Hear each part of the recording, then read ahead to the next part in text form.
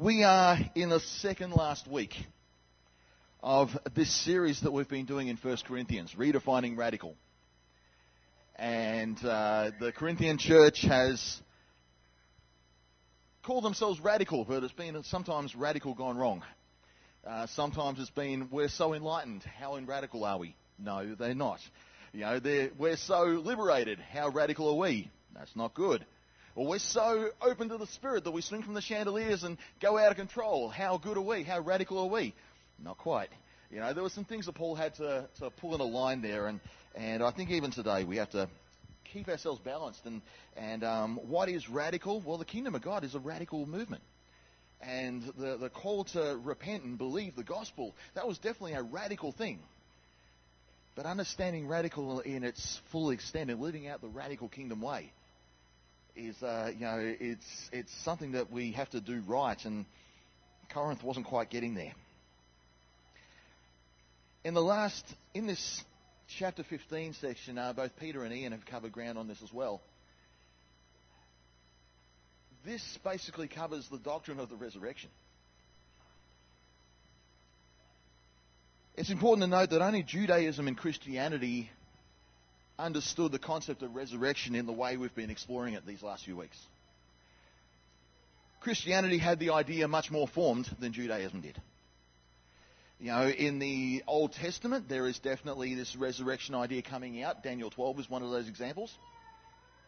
In Jesus' day, it was actually debated a bit. There was actually a Jewish sect, of which priesthood were members of it, who denied any form of resurrection.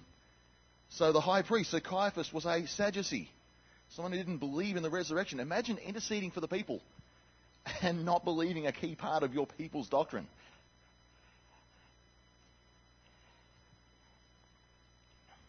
But of course we know that Jesus rose again.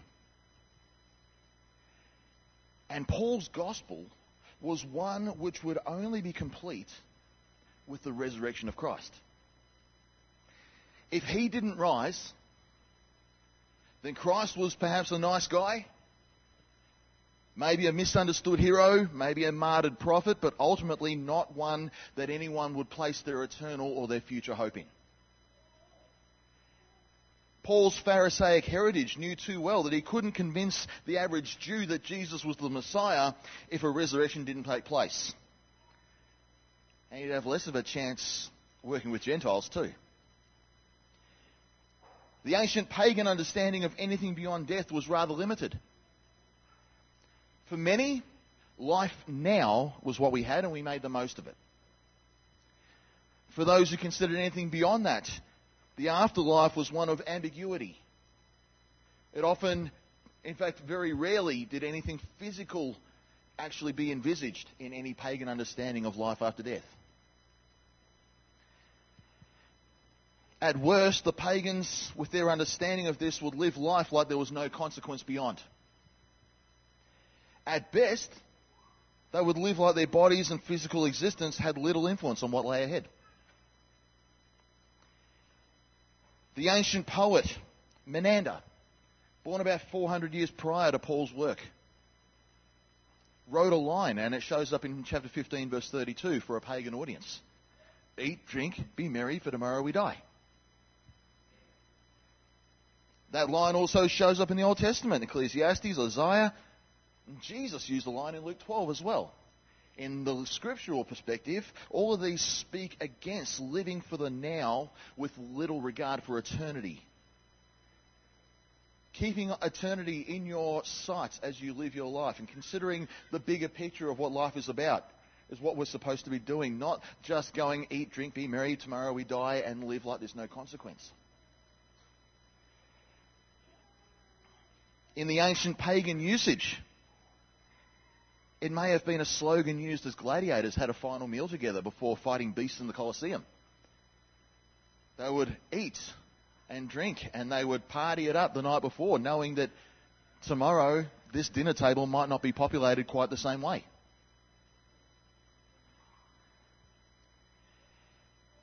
It was a line often associated with a pagan group called the Epicureans, particularly known in Athens. And you can read about then when Paul is talking to the Mars Hill assembly. You've got the Stoics and the Epicureans being the key members of that audience. Modern foodies will know it too because of the Epicurean idea. Menander's influence still had a presence in the ex-pagan Corinthian church. There were people attending church, sadly, much like there are today, who didn't have a correct understanding of the resurrection of Jesus or the future physical resurrection of all mankind. Acts 24 tells us that both the righteous and the wicked will rise on the final day to face the perfect judge that is the risen Christ. Some in Corinth were denying that Jesus physically rose. Paul answers this in chapter 15, verse 4. Jesus rose on the third day. If there was no resurrection, then Paul could easily have written more logically for the pagans that his spirit just went off into the afterlife that same day. It didn't take 3 days for a spirit to leave the body. But instead, he said no, on the third day, Jesus physically rose. And he did this with more than 500 people actually being witness of the risen Christ. So it's not just a convoluted thing. Others in the church, in their limited pagan mindset, simply stated that there was no resurrection for us to come. No other belief system taught this. It was inconceivable. But Paul simply states otherwise. It's coming. And if you don't have this understanding deep within your spirit, then your faith doesn't have the substance it's supposed to have. The challenge put forward to Corinth is to consider this, and to us today. Either Christ physically rose as the first of what is to come, as not just a solitary anomaly, but something that we can all look forward to in the last day. Either that happened, or Jesus didn't, and we won't.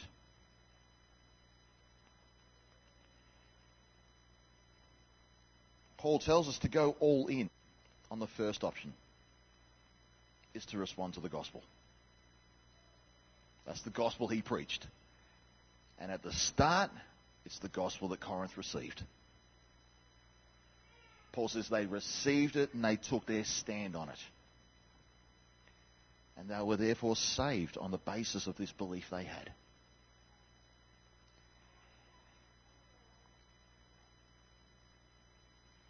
To reject it, to deny it, is to live a nice life because the church teaches nice religious-y things. But ultimately, we'll be living a pointless and hopeless one, no matter how religious we get, if we don't believe in the resurrection.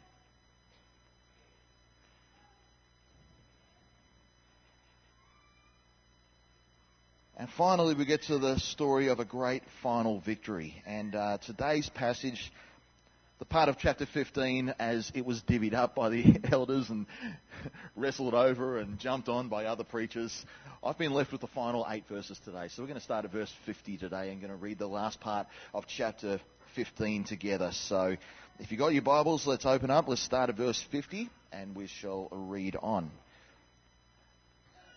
Verse 50.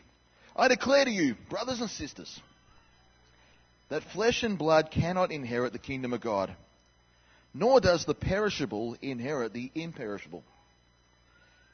Listen, I tell you a mystery. We will not all sleep, but we will all be changed. In a flash, in the twinkling of an eye, at the last trumpet. For the trumpet will sound, the dead will be raised, imperishable, and we will be changed. For the perishable must clothe itself with the imperishable, and the mortal with immortality. When the perishable has been clothed with the imperishable, and the mortal with immortality, then the saying that is written will come true. Death has been swallowed up in victory. Where, O death, is your victory? Where, O death, is your sting? The sting of death is sin. The power of sin is the law. But thanks be to God. He gives us the victory through our Lord Jesus Christ. Therefore, my brothers and sisters, stand firm. Let nothing move you. Always give yourselves fully to the work of the Lord, because you know that your labour in the Lord is not in vain. Wow. It's loaded.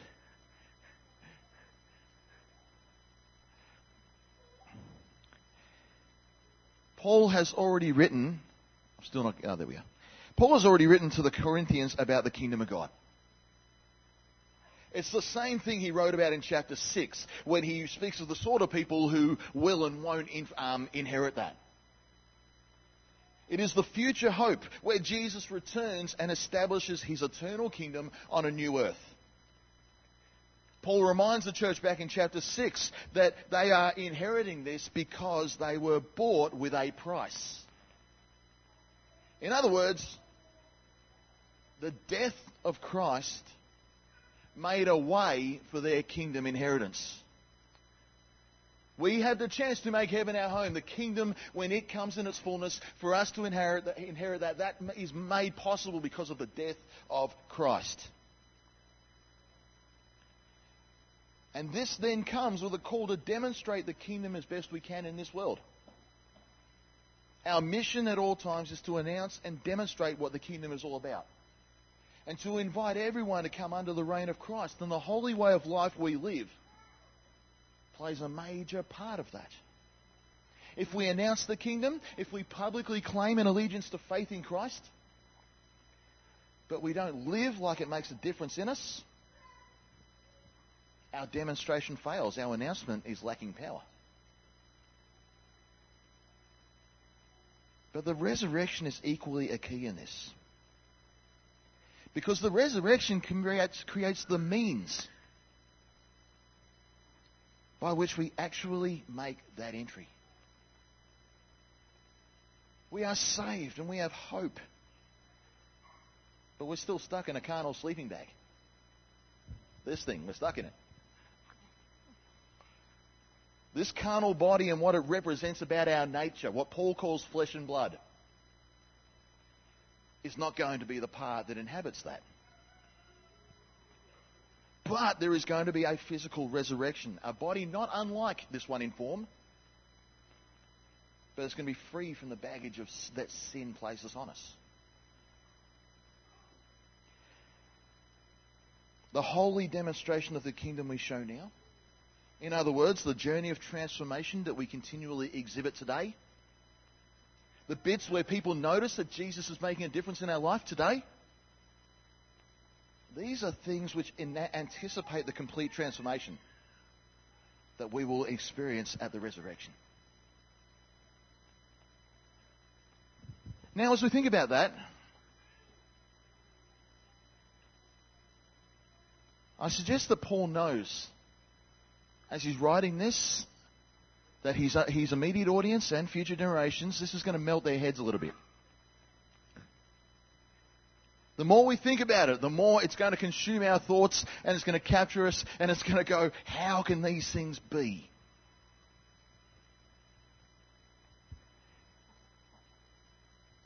And I know Paul knows this because he uses the word mystery here to describe the process.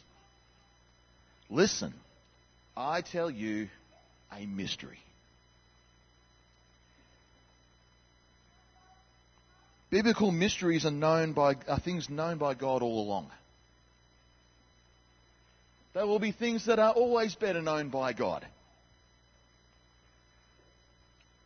And they are things which God reveals to his people gradually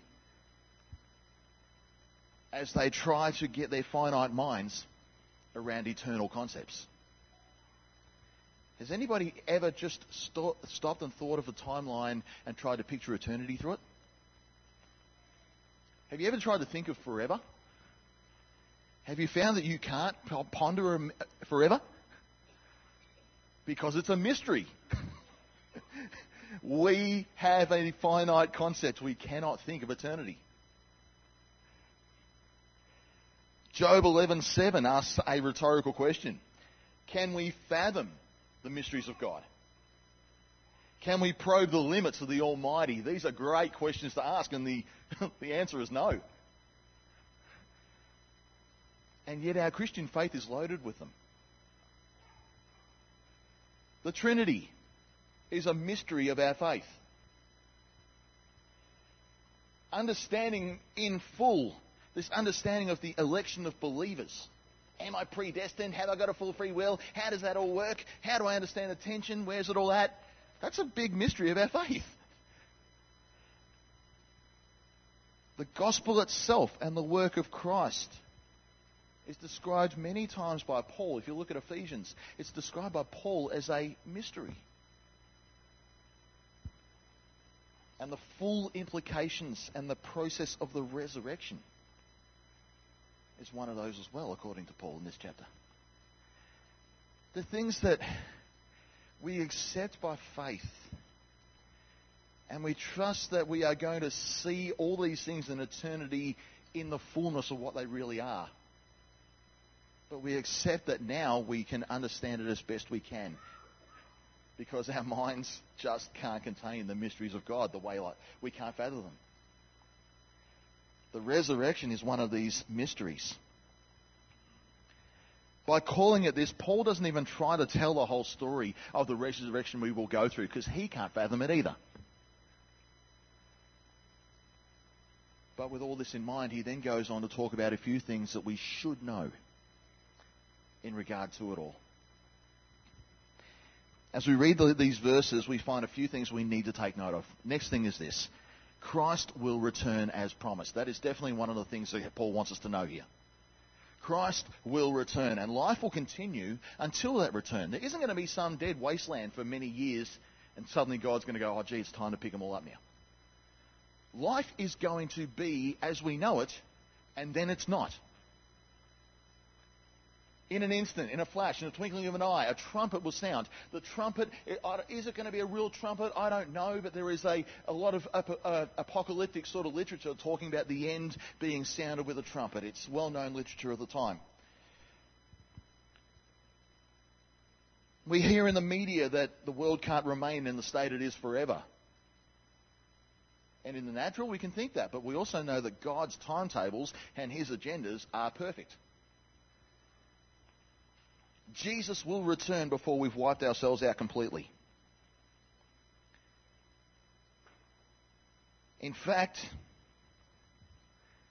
as I think about that just now, Jesus spoke heavily when he talked about the return. He spoke incredibly clearly about readiness. And he spoke about people who were thinking that my Lord delays his coming. And he was speaking about people who were getting complacent and letting their guard down and actually doing life without looking towards the return of their master or the return of the bridegroom or whatever the metaphor Jesus used in a number of times. Everything seems to be at a point where we get to a point where we think everything's fine. We're not at the end of our rope. We think that our master is delaying.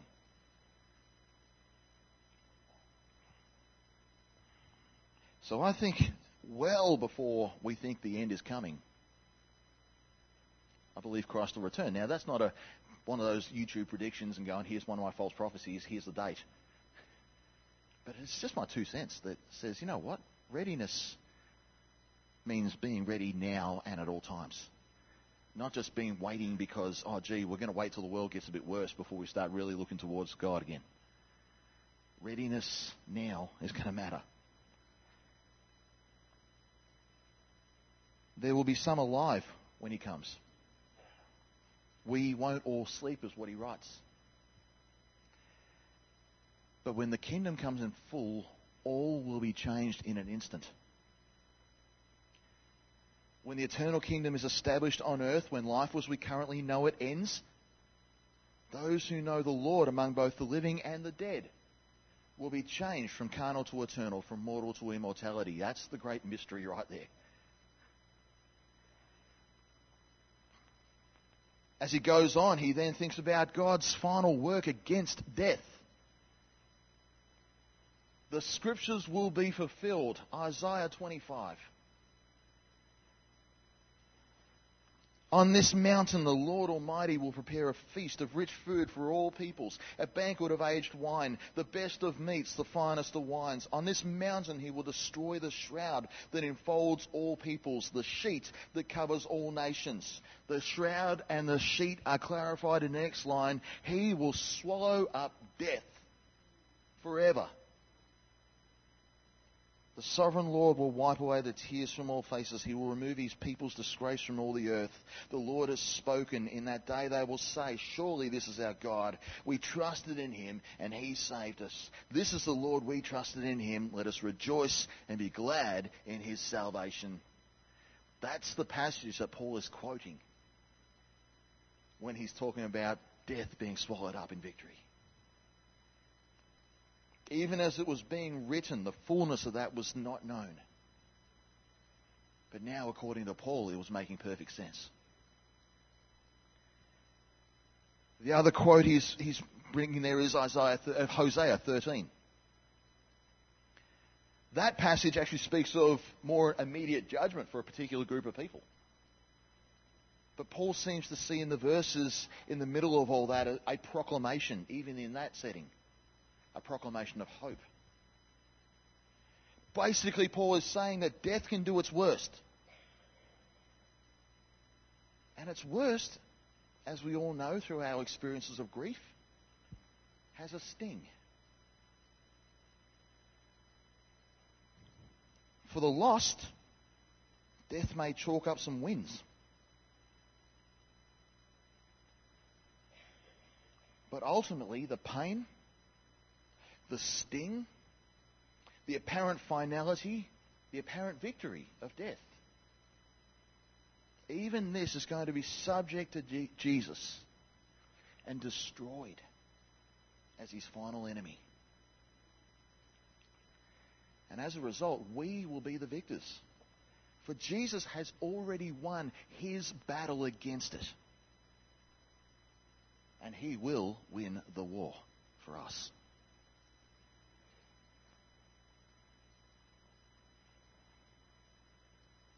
And as we get to the last few verses, we've got this long statement, 58 verses explaining the resurrection. A little bit repetitive in places, challenging in others.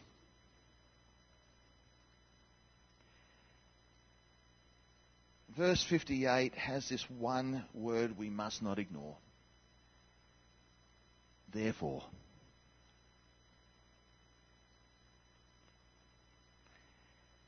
Therefore. And after that word, two things we must do in light of our understanding of the resurrection. Therefore, stand firm and let nothing move you. Take stock of the gospel that you receive. What did you respond to?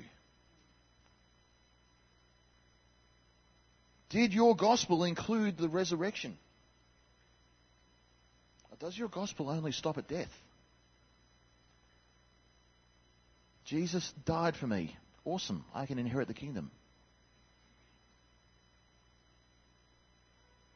What about the rest? Jesus rose again. And that is my means of entry. I will rise too.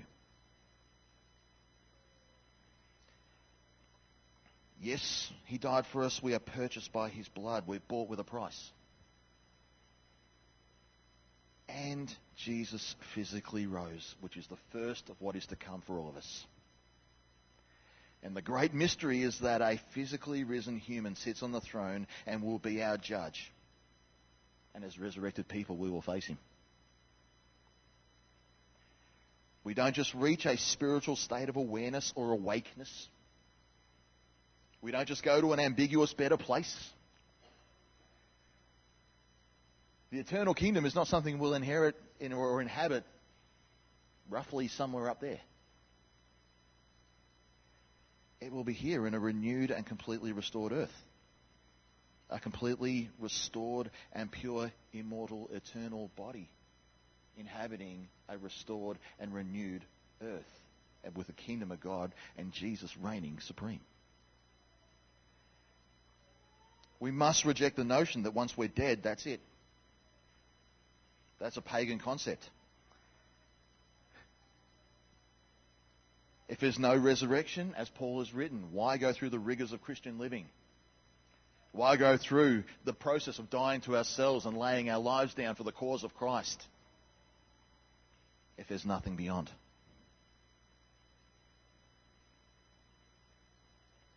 Perhaps you're in this room today and maybe you're a little bit on the outside looking in with faith. Maybe you're here going, I'm hearing about this Christian faith, but I don't consider myself a Christian.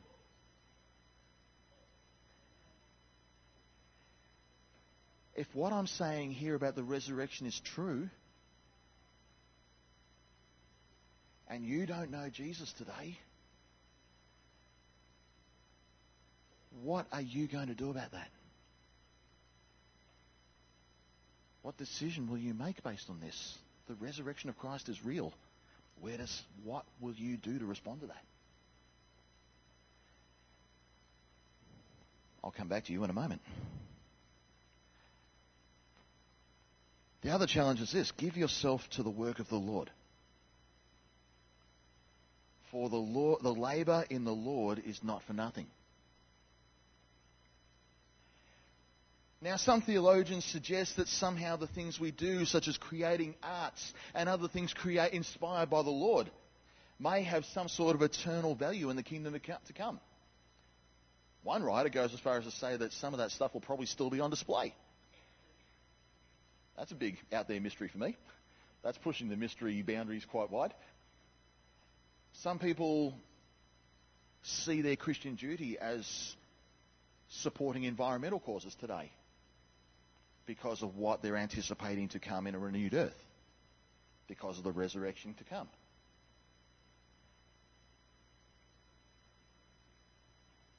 It's all part of the mystery. But as I think about this, I can make one statement that we can all agree on. There is treasure in the here and now, and there is treasure in the kingdom. And Jesus told us that. The Sermon on the Mount made that clear. There are things that we can put our hand to now, which will be of eternal value. And there are things we do which essentially squander the time we have. The pagan thinking lives wholly and solely in the here and now. The lack of resurrection leads to a life where now is all that matters. The Epicurean way emerges. Eat, drink, and marry, for tomorrow we die. The things we amass get more and more expensive. The income we're blessed with lines our own pockets and nothing else. The things the kingdom calls us to behold and make a difference in us, and make a difference in, will become folly to us. If there's no resurrection, morality wanes, factions emerge. Many of the things we're seeing rebuked in Corinth become the standard even for people who call themselves Christians. But people in the kingdom are supposed to be different to that. The pagans say resurrection doesn't happen, and they cast off restraint as a result. The Jews, for the most part, say a resurrection and a new thing is something that's still afar off. But Christianity states that a new thing has already taken place in Jesus and is going to take place for all who follow him. His resurrection is evidence of our own. And following him means living in anticipation of what is to come. And because we anticipate new life, because we anticipate the ultimate of transformations, we live out that expectation and that anticipation now. We're supposed to be about the kingdom agenda now. We're saved and separated for that purpose now. We're empowered by the Spirit to live that way now. And we are assured here that nothing we do for the kingdom will be wasted. I don't know exactly how the fullness of what that means. But whatever we do for the Lord won't be wasted is something that we can bear in mind. Just let's put our whole being into the work of the Lord. Let's live out this kingdom way as best we can this life. It will not be for nothing.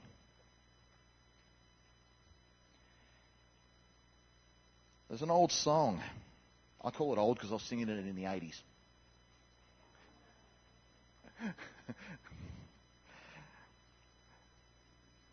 It was like a really short thing, had about 3 chords and the song was over. It's a new and living way, walk ye in it. It's a new and living way God has planned.